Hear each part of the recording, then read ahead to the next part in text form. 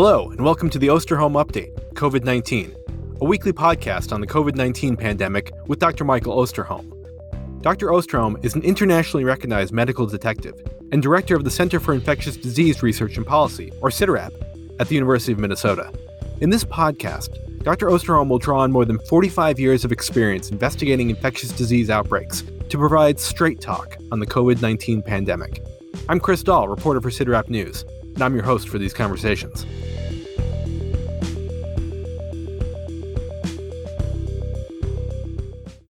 It's the day before Thanksgiving, and if you thought we'd be taking a holiday break this week, guess again. We couldn't leave our listeners hanging, even if just for a week.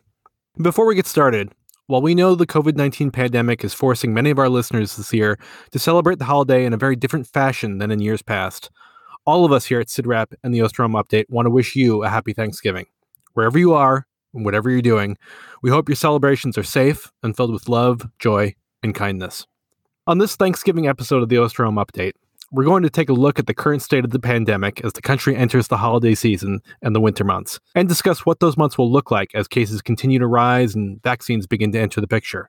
Dr. Osterholm will also discuss what we might learn from the current lockdowns in Europe, answer listener emails, share our latest celebration of life, and highlight an act of kindness from the Osterholm Update website. But first, we'll begin with Dr. Osterholm's welcome and dedication.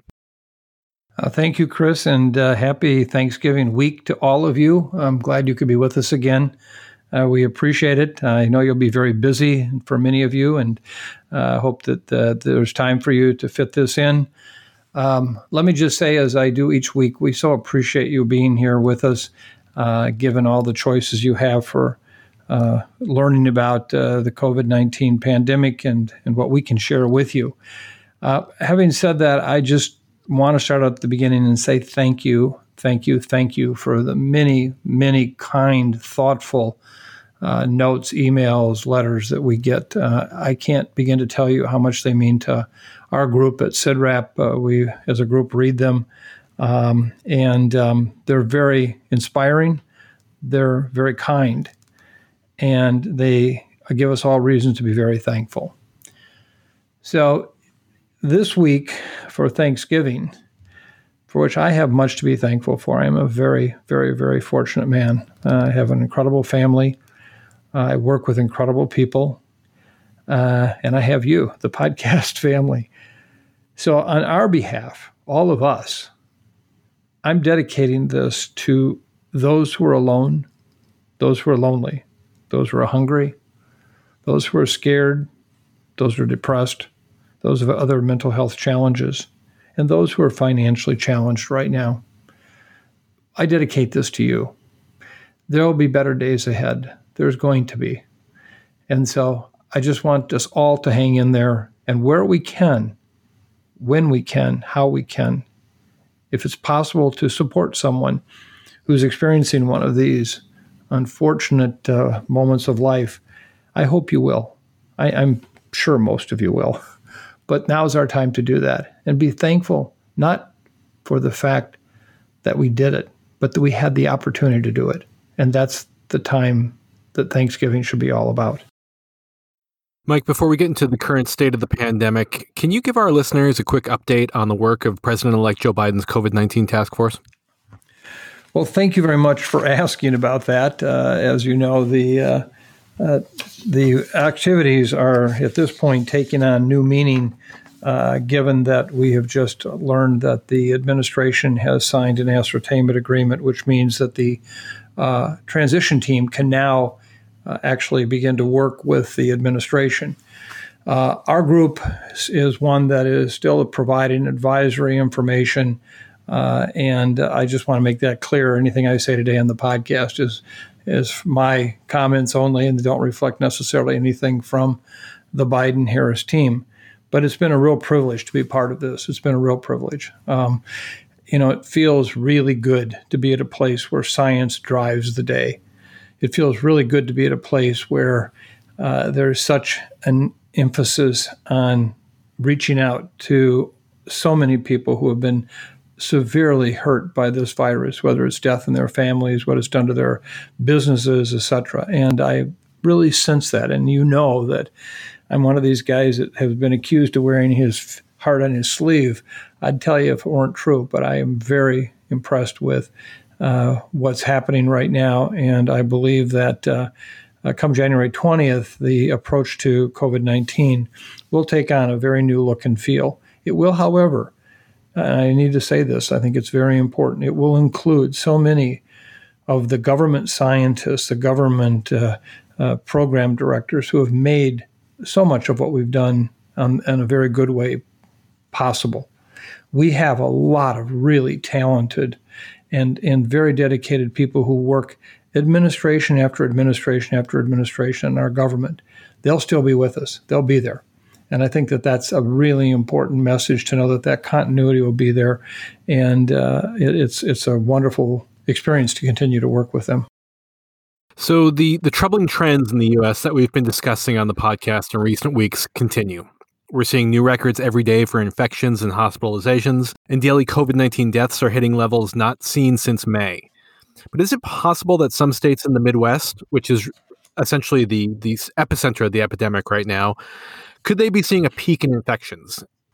Well, let me just start out by saying that there are many moments right now where I am reminded of the famous quote by Lewis Carroll.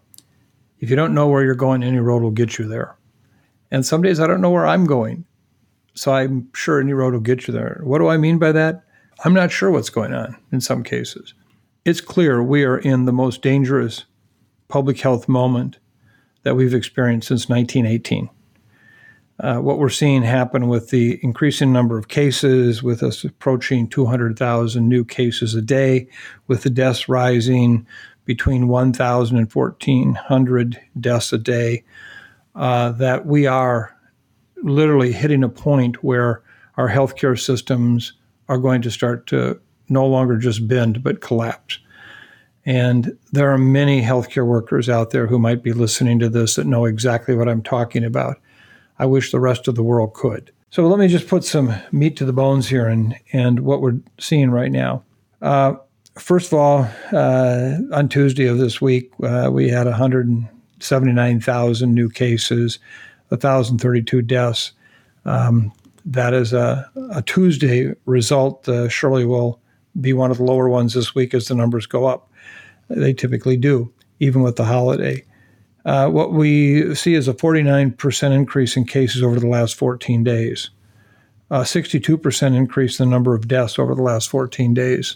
That's a bad, dangerous trend. That's the kind where the line is going up much more straight up than at an angle. We have over 87,000 individuals hospitalized today with COVID. And that is what is really stretching and almost breaking our healthcare system.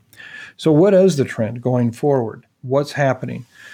Well, the White House Task Force report to the governors and senior state officials for this week basically lays out a very dangerous trend as we prepare to gather our relatives for Thanksgiving. In a document that was obtained by the Center for Public Integrity, a nonprofit newsroom, and shared with us, which is the White House report, noted that today 49 other states are considered to be in the red zone for new coronavirus cases this week. They did note that states with aggressive mitigation efforts are beginning to see an impact even as the weather cools. If you look at the upper Midwest and look at those states, you'll see that, in fact, we do have what appears to be almost a flattening of the curve. The question will be, what is it going to be like next week? And I think that will give us the data to say, at least in the upper Midwest, we're starting to see this downward trend.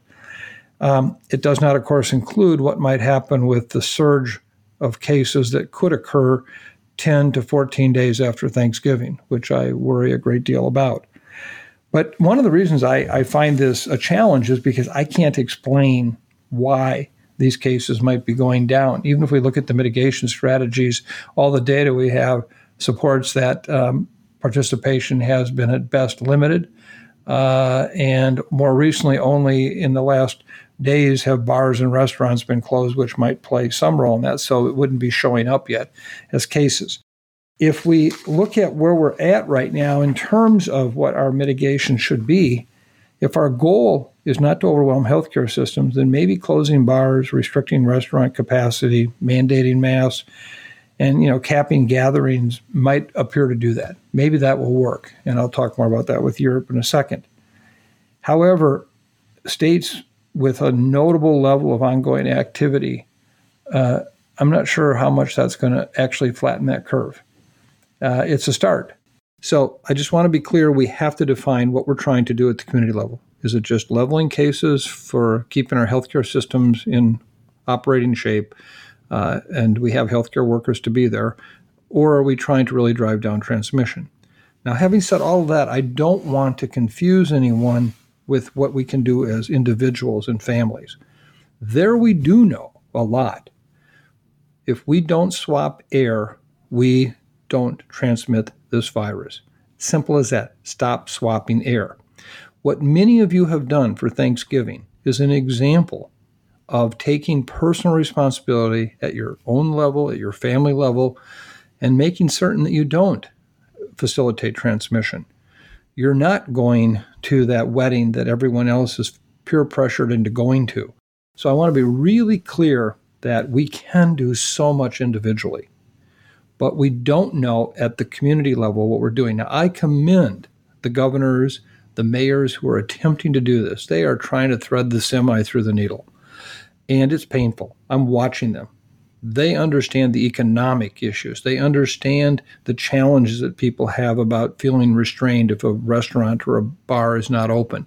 They understand the cost in everyday human suffering for families that can't even find enough money to put food on the table or keep a roof over their head. So I want to be really clear about, I am so sensitive to what we're trying to do at the community level, but it would be really helpful if we had a national goal, if we had a national program.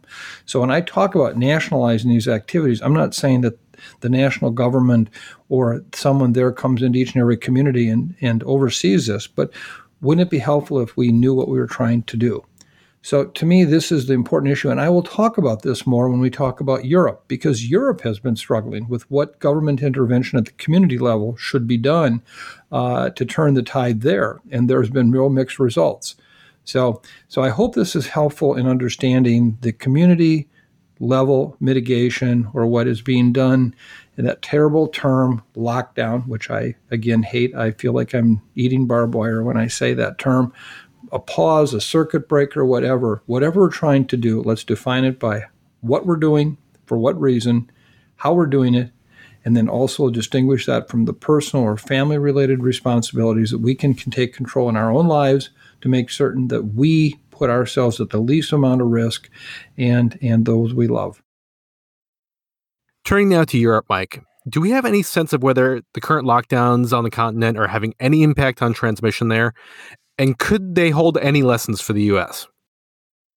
We have looked carefully at what's happening in the European countries. And as you know, they have basically been, in a sense, a house on fire. And it's been a real challenge for a number of these countries. Let me just summarize the fact that right now, Eastern Europe is largely out of control. Western Europe appears to be gaining more control over this a transmission that's been going on now for almost 6 to 8 weeks. So they're, in a sense, even a little ahead of us relative to our peak that started coming up. Germany, for example, saw surging cases over the past month and implemented what they call light lockdown from November 2nd to the 30th, where they restricted gatherings, closed non-essential businesses like bars and restaurants. They did have takeout available. They closed gyms. They did decide to leave schools open, hair salons were open, and places of worship were open. Well, they're now 3 weeks into that, and the cases have plateaued, but there's no drop whatsoever at this point. Very high, still a large number of cases after 3 weeks. France, on the other hand, issued a nationwide lockdown on October 30th to December 1st. That's what they called it, a nationwide lockdown. They closed bars and restaurants, places of worship. They restricted movement outside of the homes. They banned gatherings. They did leave schools and essential businesses open. Now they have seen cases starting to drop throughout the last 2 weeks of November. The UK saw cases take off in September and October, roughly the same time we did. They implemented a handful of lighter restrictions in September, including capping gatherings, limiting business hours, but cases just kept growing. Around 25% of the UK population was under some form of localized lockdowns by October 2nd, and after local officials were granted the authority to impose them over the summer. In mid-October, the country put more restrictions in place. They based them on regional trends, not a national, but regional trends. However, they eventually moved to impose a national lockdown November 5th to December 2nd, closing non-essential businesses, restricting movement, capping large gatherings. Schools and childcare remained open. But at that time, cases stabilized over that period and are now just starting to fall. And the concern is on December 2nd, when they pull back on this, what's going to happen?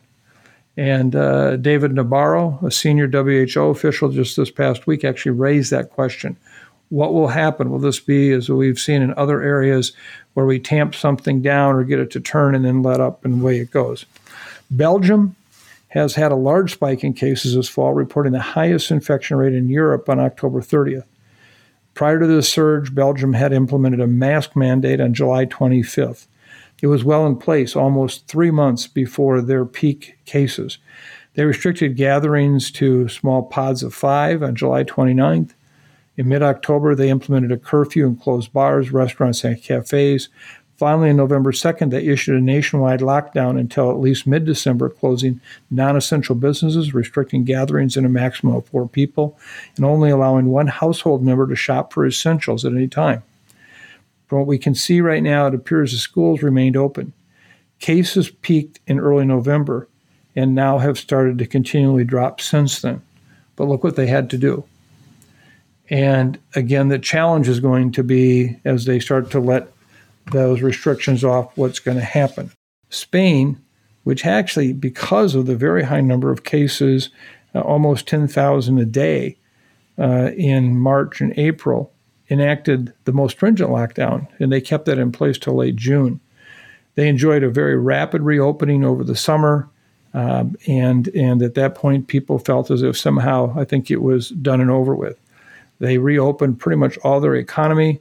They began to welcome back tourists. They reopened their nightlife, and all that, kind of going back to quote-unquote normal. It has since struggled to contain a vast second wave of infection, now case numbers numbering into the 22,000 per day, more than 2 times what it had been in their worst previous situation. They've had more regionalized responses where different regions of the country have done all kinds of state of emergency determinations, and they have a whole number of activities they've put in place. For example, they've banned residents from traveling to other parts of the country. They imposed curfews. They added just many different restrictions, and it all varied by region, which made it so hard to understand. Their cases now are starting to come down since a peak in early November. Again, as they take the opportunity to release these restrictions, we're not sure it'll happen. Italy, as you may recall, was a house on fire back in March and April relative to what was happening in the Lombardy region. Cases there were getting to in the neighborhood of 6,000 to 7,000 per day. They were the first country to implement a national lockdown, one that successfully reduced the spread of the virus and literally brought the country to a level of normalcy throughout the summer. Both southern and northern Italy were basically kind of back business as usual. A new spike of infections occurred in October that prompted the government to adopt a whole new set of restrictions. On November 4th, the Italian government imposed a 10 p.m. curfew around the country and sealed off several Italian regions. They banned residents from crossing borders except for work, and they closed gyms, swimming pools, theaters, cinemas, concert halls, and they allowed restaurants and bars to operate only until 6 p.m. They also reinstated a ban on school trips and parties. They made mask wearing compulsory in all public indoor spaces as well as outdoor spaces where social distancing could not be maintained. The Prime Minister announced that the state of emergency that the country has been working under will be extended now till the end of January. Why? because they're now peaking out at 35 to 40,000 cases a day, more than 5 to 8 times higher than it was in the spring. And yet they have all of these types of mitigation strategies in place. And so you can see why they extended through the end of January, at least from their perspective. So I just share this with you. And I know this is a lot of information to cover about countries, but you can see if you look at Europe, it's still very hard to understand what are the key elements of containing this virus. What is it going to take? And so I hope that over the course of the next several weeks to several months, several weeks, unfortunately, I think will be the case, we as a country here need to ask ourselves, one, what are we trying to do with reducing cases? Is it just to help save our healthcare systems? If that's the case, that gives us one standard.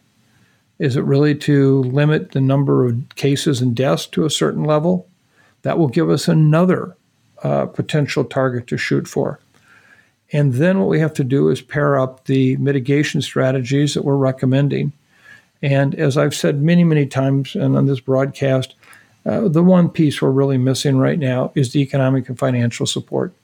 You know, I was on a Zoom meeting recently looking at testing and outbreak response, and one of the leaders of the Australian response was on this call, very thoughtful, and talked about how they covered the cost of testing, what they paid people to get tested in the outbreak in Australia, what they did to help support people who had to be quarantined and couldn't work.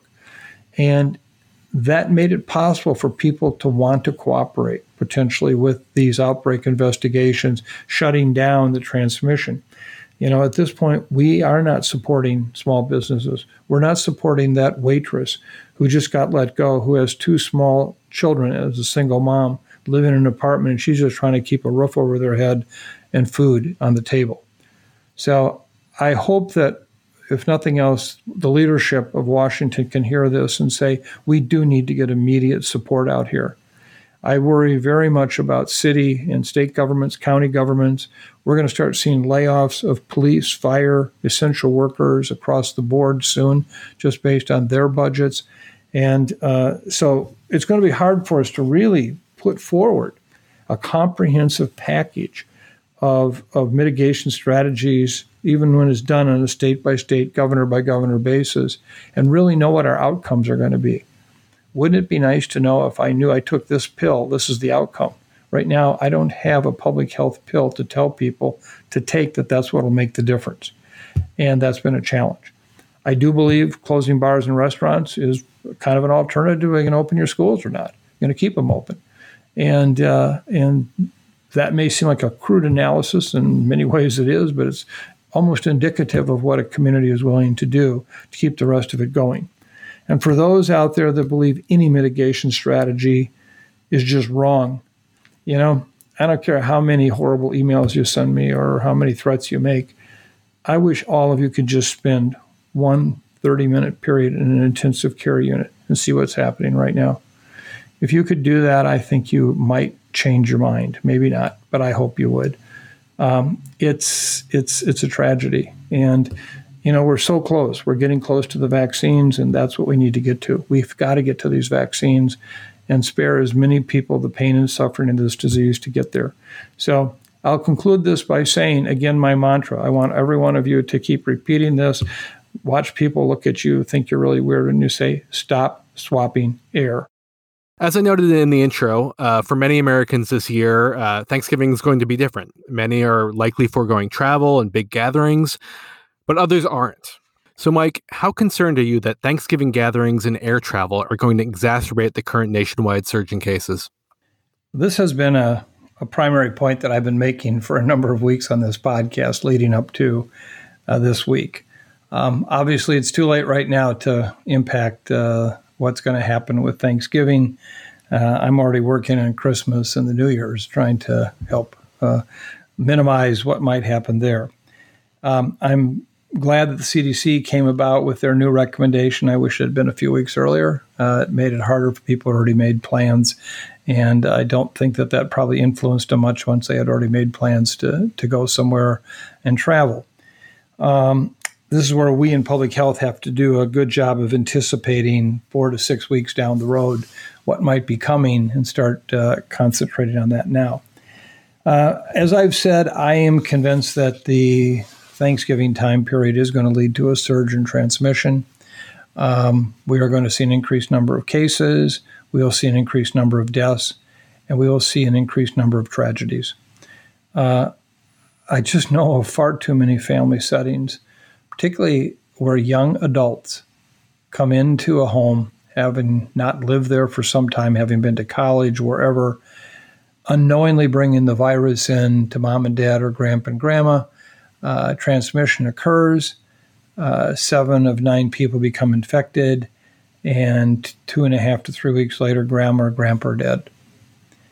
The pain of that is so tough relative to losing a loved one, but then the fact that someone in that family was the reason why that virus entered that house. And you can say, they just had no way of knowing. Well, we've got to make it clear to people that that's not okay. And for the many of you who have contacted us and said you have made changes to your plans, please know I know how tough that is. It's tough for me this year. This will be the first Thanksgiving in my adult life that I've not been with my kids. I can't tell you how tough that is. I can't tell you. And, it's one thing to miss your kids. And I surely, if they hear this podcast, they'll probably, Dad, I miss my grandkids every bit as much, if not more. And so I think that, virtual Thanksgivings are going to be the norm to this year. They'll be great. I mean, that's good. I'm glad we have that. But not having Thanksgiving together will be tough. But I can't say it enough that this is the Thanksgiving to love your family by not being there. And so all I can say for those who are on this podcast listening and did go, please do the next thing.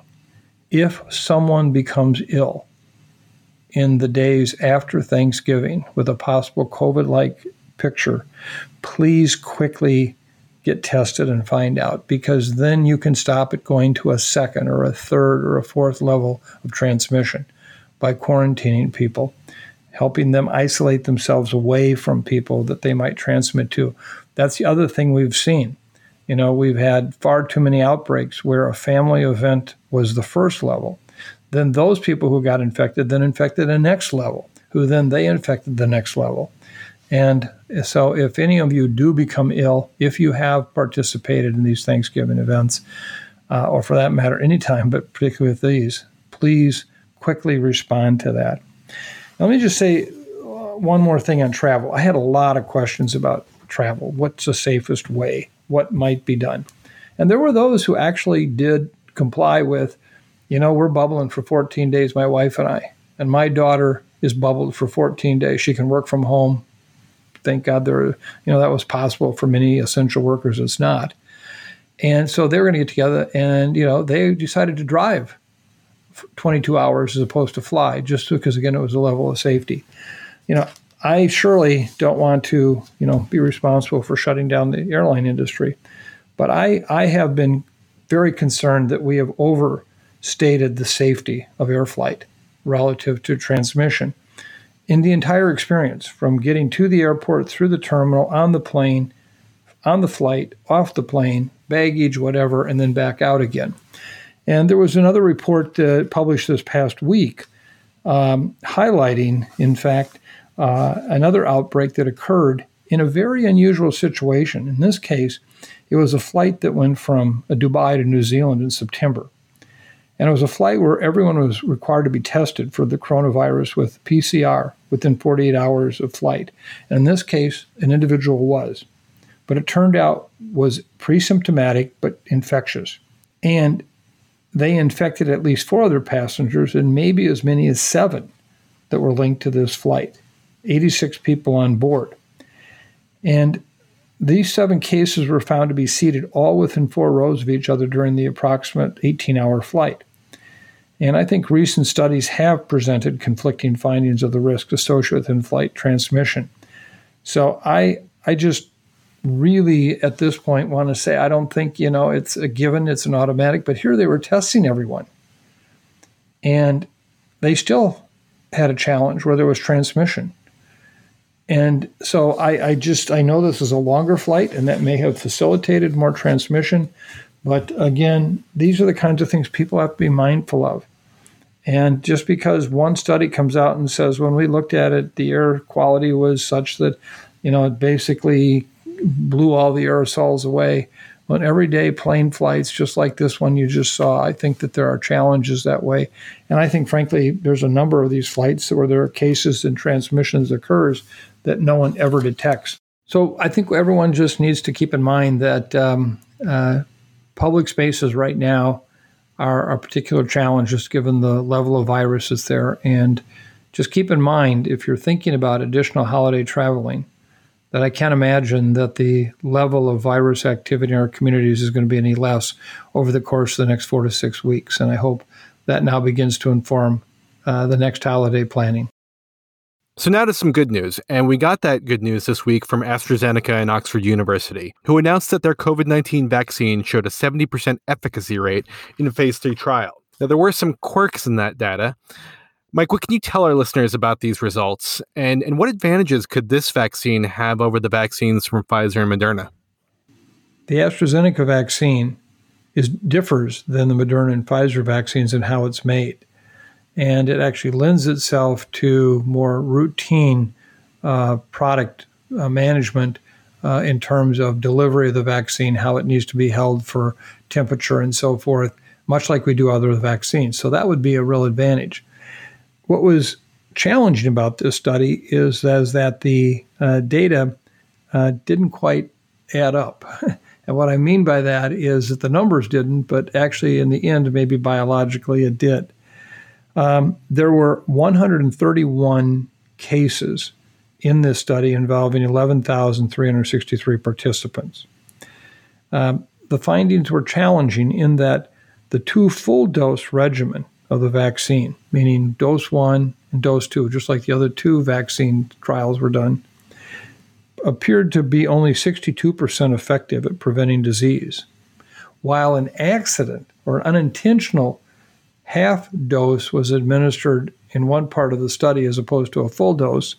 And when that half dose was followed by a full dose, the protection was about 90% effective. Now, this later analysis only was really conducted in a small subset of the study participants, about 2,741 participants. So the data set is very small. So which is it? Is it 62% or is it 90%? Now, at this time, Operation Warp Speed is actually conducting a 2 full dose regimen study in the United States, which we'll have more data for to understand that. And hopefully that will give us more information about how effective this vaccine is.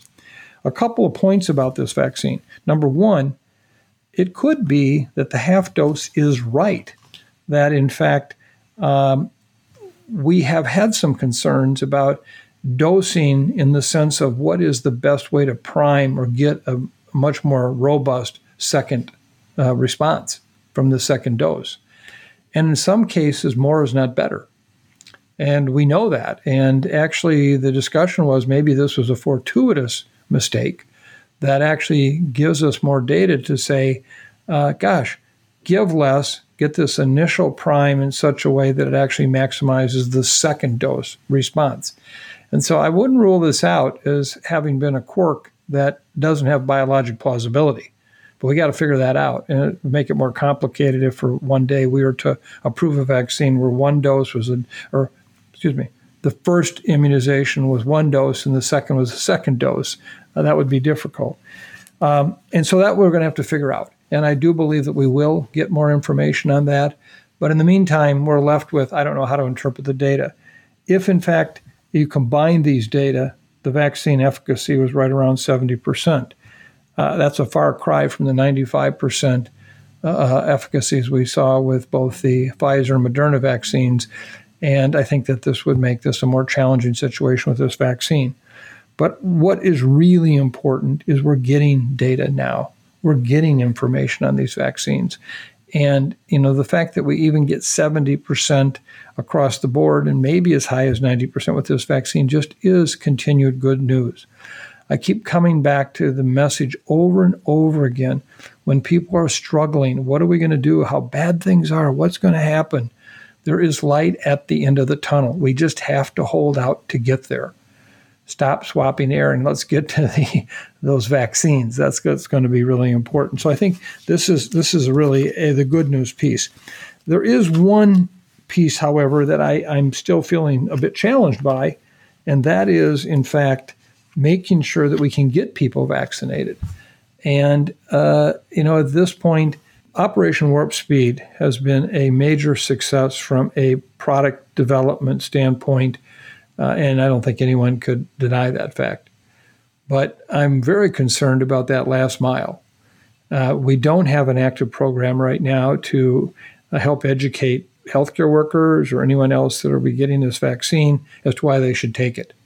What are the issues that we have before us on safety, and how effective is it? Helping people understand what we know about these vaccines. And just because they were made under this new approach called Operation Warp Speed doesn't mean that they're not safe. They are. And so I think that that's going to be a really big challenge that we haven't taken on yet. And particularly when you look at those groups that are most impacted by this disease, the racial disparities we've been talking about, this is where we see some of the highest levels of resistance to actually being vaccinated. So, as I've said over and over again, a vaccine is just a vaccine. It doesn't become significant until it's a vaccination.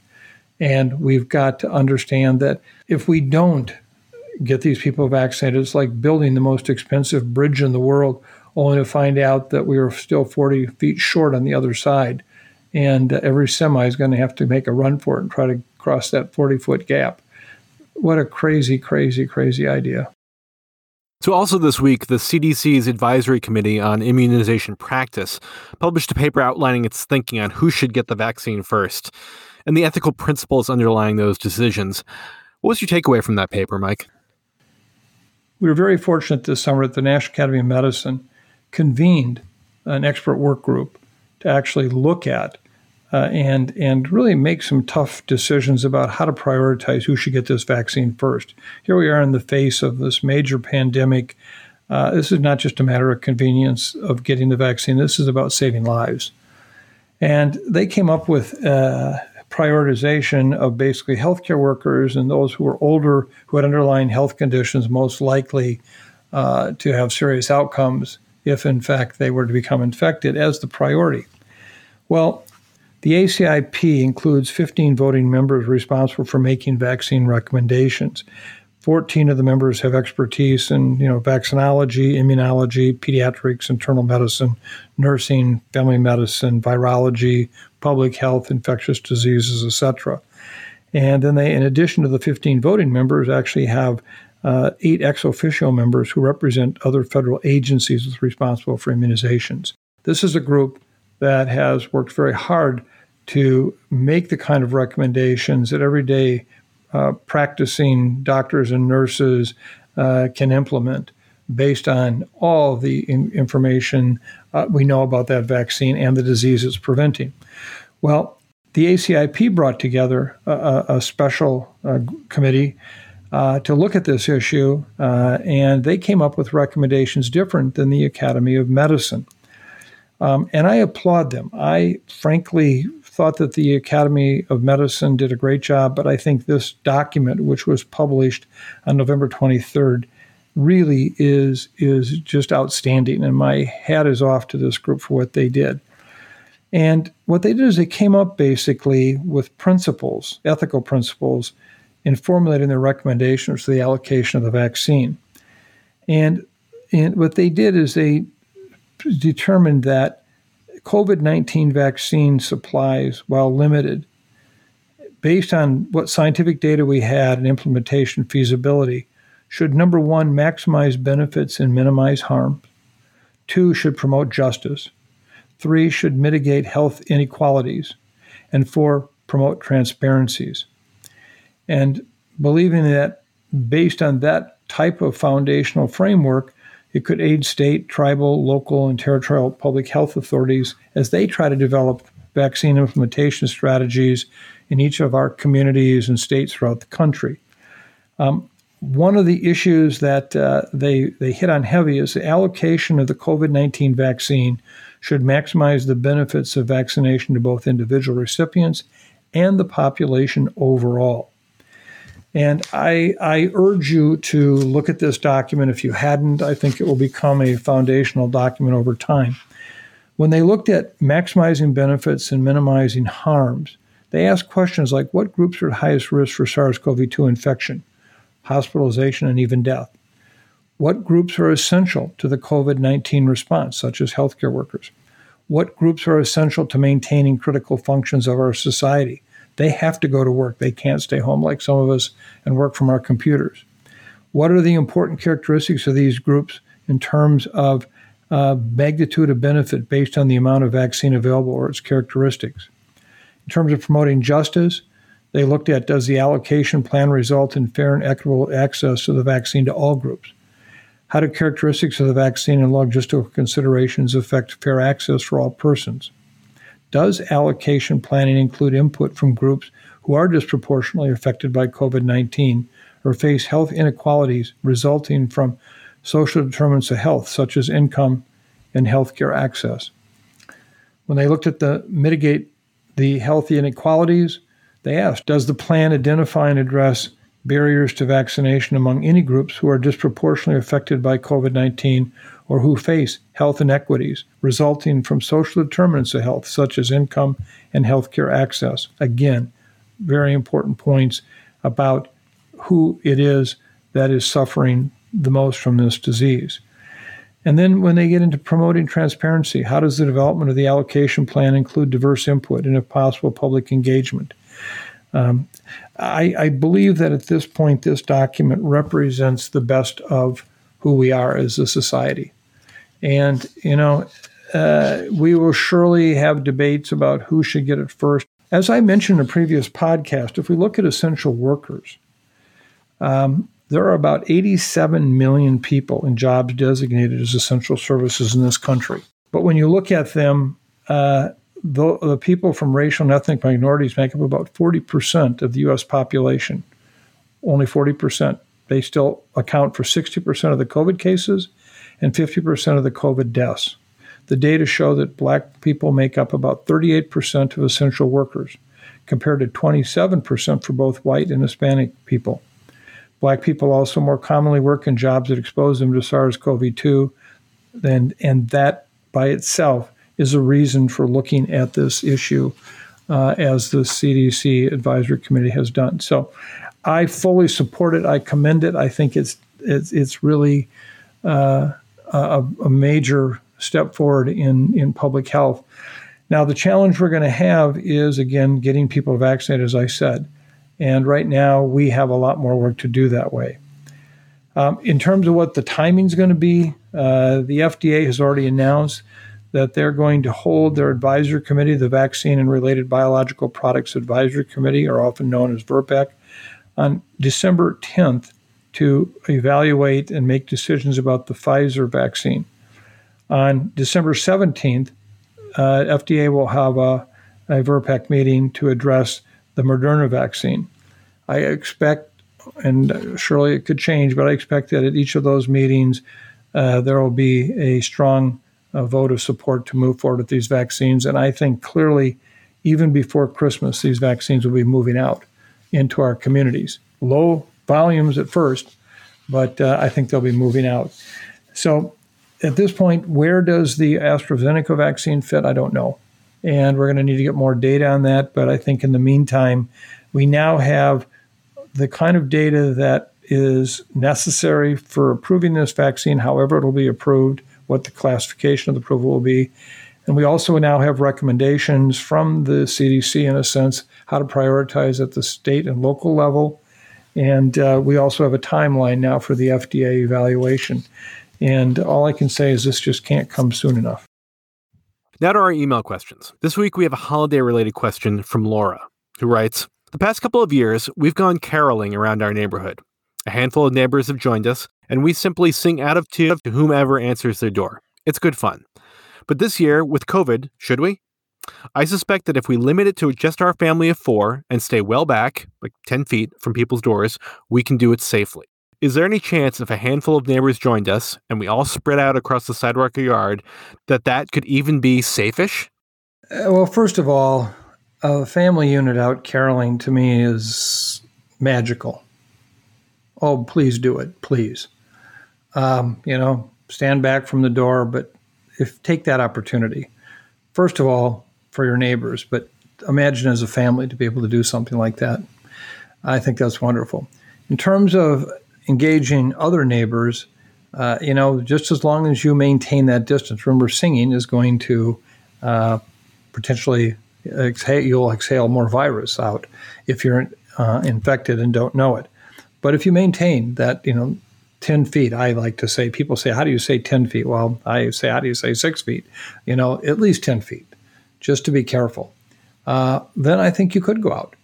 As long as you are careful to keep that distance, I think that it can easily be done and it can be a wonderful, wonderful experience. These are the kinds of creative things right now that people need to think about. How to beat the virus. That's your game right now. We're going to, as I said last week in my closing, spit in the eye of the devil. Go ahead and do these things that are safe or safer and that can bring you and your family joy. Mike, as you've often mentioned, we get a lot of great emails from our listeners, and we try to read all of them, and we've gotten a lot of great celebrations of life. Who is our latest celebration of life honoring? First of all, I want to thank Dylan for submitting this to us. Very thoughtful. And he writes, my celebration of life is for Idris Bey, a frontline medical worker who lost his battle with COVID-19 in April. Bey was an emergency medical technician in the city of New York and taught incoming firefighters and EMTs in the art of pre-hospital medicine. He served the city of New York as an EMT for 27 years. Instructor Bey was born and raised in Brooklyn, New York, enlisted and served as a Lance Corporal in the United States Marine Corps, and after serving his country, became an EMT and gave back to the city he loved. On 9/11, Instructor Bey responded to the attacks on the World Trade Center, assisting in the evacuation of the Twin Towers and the rescue efforts soon afterwards. The next year, he became an instructor at the EMS Academy. Idris Bey's impact on his city wasn't just felt by the families of the patients he cared for. During his career as an instructor, he helped train thousands in skills required for providing pre-hospital care. When someone calls 911 for a medical emergency in New York City, they are more than likely to be treated by someone who was taught by Instructor Bey. As an instructor, he was kind, patient, outgoing, and had a great sense of humor. He lit up every room he walked into with his charisma and charm. Instructor Bey contracted COVID-19 while serving the city of New York, and his sacrifice was felt throughout the city.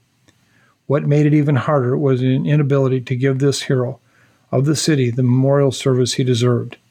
He is one of 8 members of the New York City Fire Department to die from COVID-19. Thank you, Dylan, for sharing this. Idris Bey obviously was a very special man and touched so many lives. We're very honored today to be able to highlight the contributions he made and the relationship that obviously you and he had. I'm sorry for your loss, and thank you so much for sharing a piece of the life of such a wonderful individual. And just a reminder to our listeners that if you want to share some memories or thoughts about a loved one, friend, neighbor, or coworker who died from COVID-19, please email us at osterholmupdate@umn.edu. So, Mike, we've also been getting some great submissions to our Acts of Kindness page on the Osterholm Update website. We're going to try to highlight one each week on the podcast. What have you picked for us this week, Mike? Well, this one's from Sonia, and thank you very much. And she wrote, I've been thinking a lot lately about all those standing in lines for food banks and feeling uncertainty about their jobs. I also saw a social media post from a friend whose son saved his summer earnings to buy food for their local food bank. I felt inspired. This morning, I contacted the elementary school in my neighborhood, where my daughter used to be a student, and asked if they still needed items for their annual Thanksgiving meals for families in need. I'm grateful to be able to donate several items to help local family members have a slightly better holiday. I hope that this and other acts of kindness posted in this webpage will inspire others to do what they can for others in their community.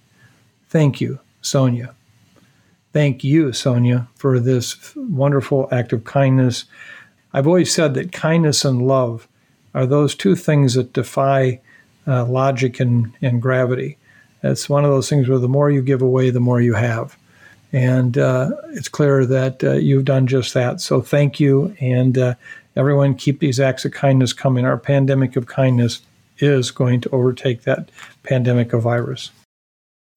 Last week, you told listeners about the new Frontline Families Fund for the children of healthcare workers who've been lost to COVID-19. Any updates on that fund that you can provide for the listeners? Well, I'm happy to report that this fund is actually developing quite a bit of traction. This past week, it was tweeted out by Gloria Estefan, Clive Davis, and Rita Wilson, of notable individuals. We're now up to over $415,000 this past week. And we have several larger donors that are in the process of contributing. Every dollar counts, however. So anyone out there that, as an act of kindness, if you can support this money all goes to these children of healthcare workers who have died. And some of them are really in need. So anything you can do to help, we will gladly take 50 cents, a dollar, whatever you have. And I promise you that the family members of these healthcare workers who have died of COVID will be better off for it. So thank you. And your closing thoughts today, Mike, on this Thanksgiving week episode? Well, thank you again for being with us today. I thought a lot about this dedication. This is a challenging year. Oh my God, this is a challenging year. And I've thought about my Thanksgivings of the past and, what they meant and how they unfolded. One of the things that I thought about were Sundays around Thanksgiving when I was a young boy. And every year would come a very, very special day when The Wizard of Oz was on. It would be played once a year on Sunday night on TV. And Sundays, for me, were always kind of a reprieve, get out of jail card. It was a situation where, as some of you know, my father was a very violent and untroubled alcoholic. And any night of the week was fair game for his drinking and his violence, except Sunday nights. And that's because the bars were closed in Iowa on Sunday.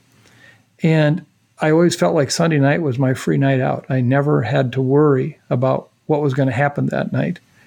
And then when you combine that with the once-a-year Wizard of Oz, it was like that was my heaven. I lived for that. That was my moment of satisfaction and gratification in a life that at the time was a bit tough. And so I found such wonderful peace and excitement as a young kid watching The Wizard of Oz. So today I couldn't help but at this Thanksgiving time go back to then and try to remember what it was like to deal with all the difficult issues and where I found reward within that life of difficult issues. And so I picked Over the Rainbow, or some of you know it, Somewhere Over the Rainbow. Recorded in 1939 by Judy Garland, is part of the movie The Wizard of Oz. Harold Arlen was the composer. Yip Harburg wrote the lyrics.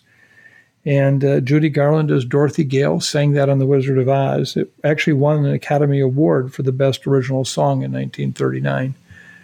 And it, to me, represents everything about on a bad, bad time, it's okay. There's that moment, and we'll get through those. So here it is, Over the Rainbow.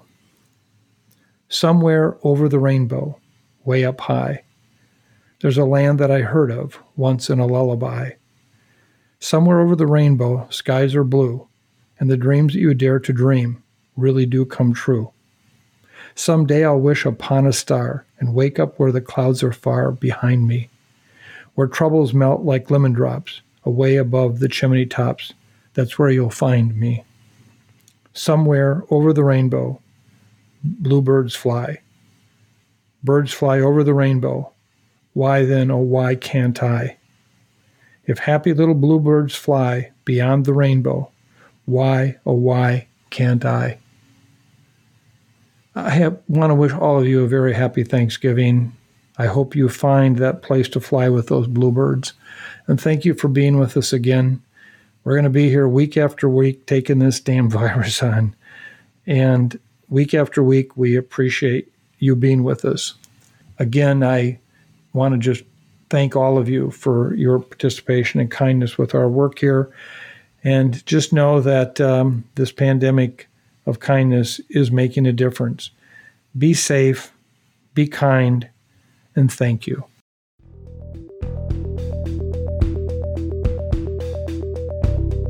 Thanks for listening to this week's episode of the Osterholm Update. If you're enjoying the podcast, please subscribe, rate, and review. And be sure to keep up with the latest COVID-19 news by visiting our website, cidrap.umn.edu. The Osterholm Update is produced by Maya Peters, Corey Anderson, and Angela Ulrich.